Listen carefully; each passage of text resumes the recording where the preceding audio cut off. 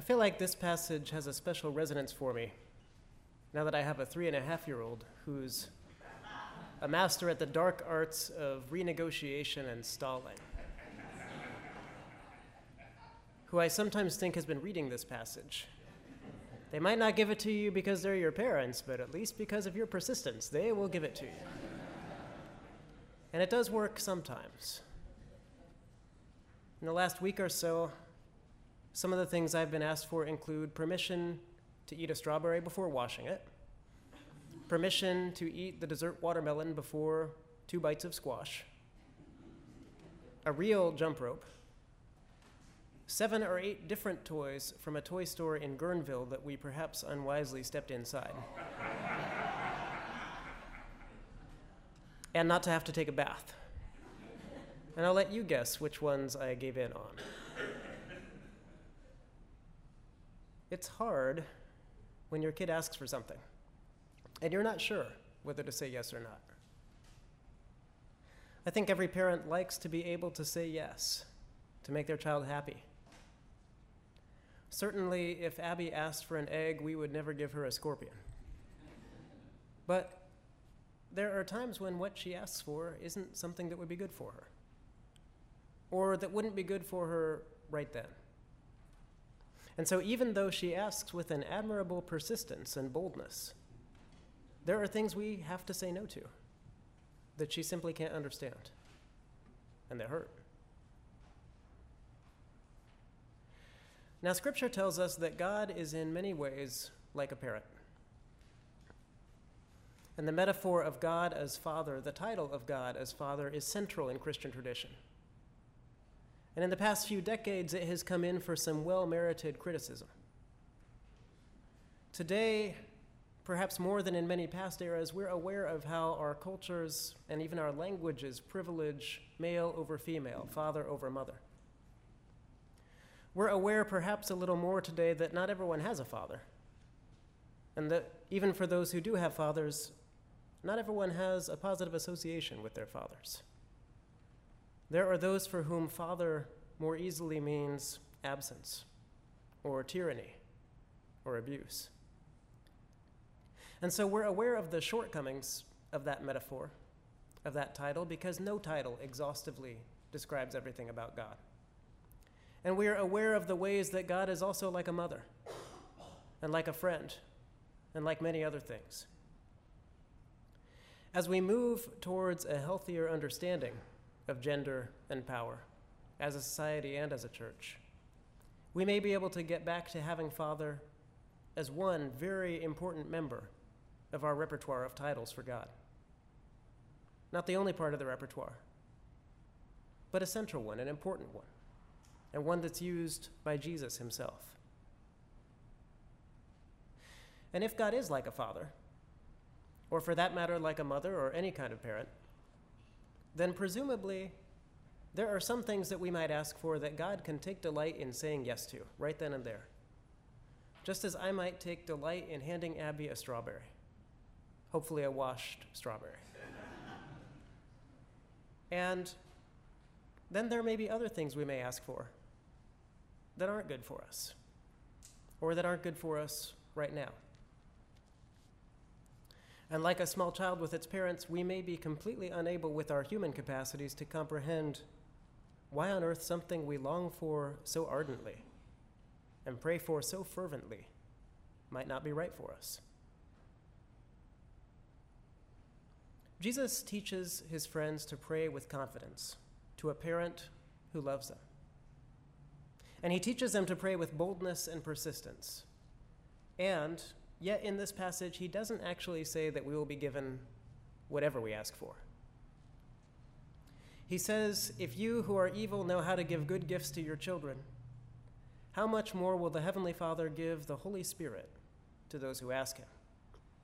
Not give whatever they ask for, but give the Holy Spirit. There's a slightly different version of this passage that appears in the Gospel of Matthew. And in that version, Jesus says, how much more will the Father give good things to those who ask him? Again, not just anything, but good things. There may be times in our lives when we pray and don't get what we want. And yet, what we do get is what we need. The gift of the Spirit. The gift of things that are truly good. Now, I want to be careful here. Because as soon as we acknowledge that perhaps God sometimes doesn't give us what we want because it isn't good for us, we run into the danger of a kind of simplistic theology that says everything happens for a reason, and everything that happens to you is just what God wants for you. Many of us, when facing some kind of suffering or loss, have experienced the kind of pain that can come when a well-intentioned friend says something like, well, it must be part of God's plan for you, or God must want it this way, or even, God never gives you more than you can handle. Sometimes those phrases can feel helpful, but at other times they can sting, because they can carry the implication that God is the source of the bad things that are happening to you, that God is your heavenly punisher.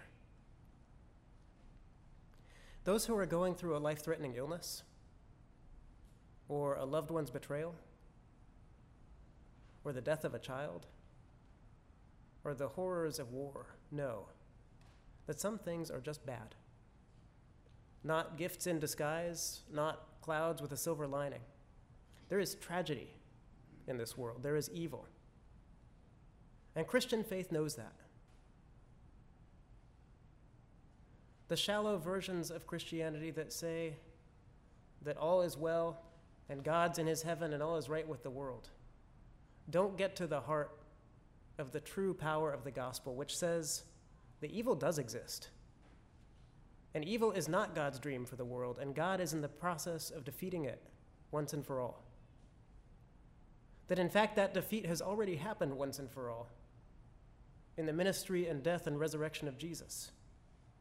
But that victory also isn't yet complete. That we still live in a world where we walk through the valley of the shadow of death.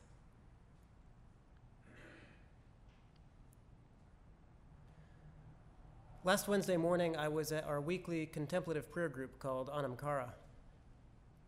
And we chanted Psalm 15, which describes a righteous person, and ends with the verse, whoever does these things shall never be overthrown.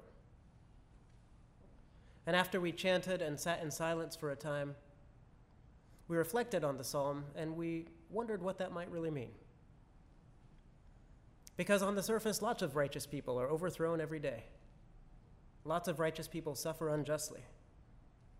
And so we played with the psalm and talked about how perhaps we could hear it as a kind of wish, a kind of wishful psalm. Oh, that those who do these things would never be overthrown. Or we talked about how we might hear the psalm in the light of eternity. In God's ultimate justice and mercy, the righteous may indeed face tragedy, but won't be overthrown in the end. But in the end, that psalm doesn't tell us how to interpret itself. It hangs there as a question. We don't know why some of our prayers seem to be answered yes, and others not. What we can know is that our prayers are heard by a God who is pure, fierce love. A God who is love fiercer and purer than that of any parent. And beyond that, a God who took on the human condition as one of us. A God, the Son of God, who taught his followers to pray boldly for their needs, their everyday needs. Give us our daily bread. Forgive us our sins. Keep us away from the time of trial. And Jesus himself prayed those prayers. On the night before his arrest, Jesus prayed to be spared from his time of trial. And that prayer was heard, although not answered in the way the Son of God himself hoped for in that moment. Jesus went to the cross. The righteous man was overthrown until, on the third day, he wasn't.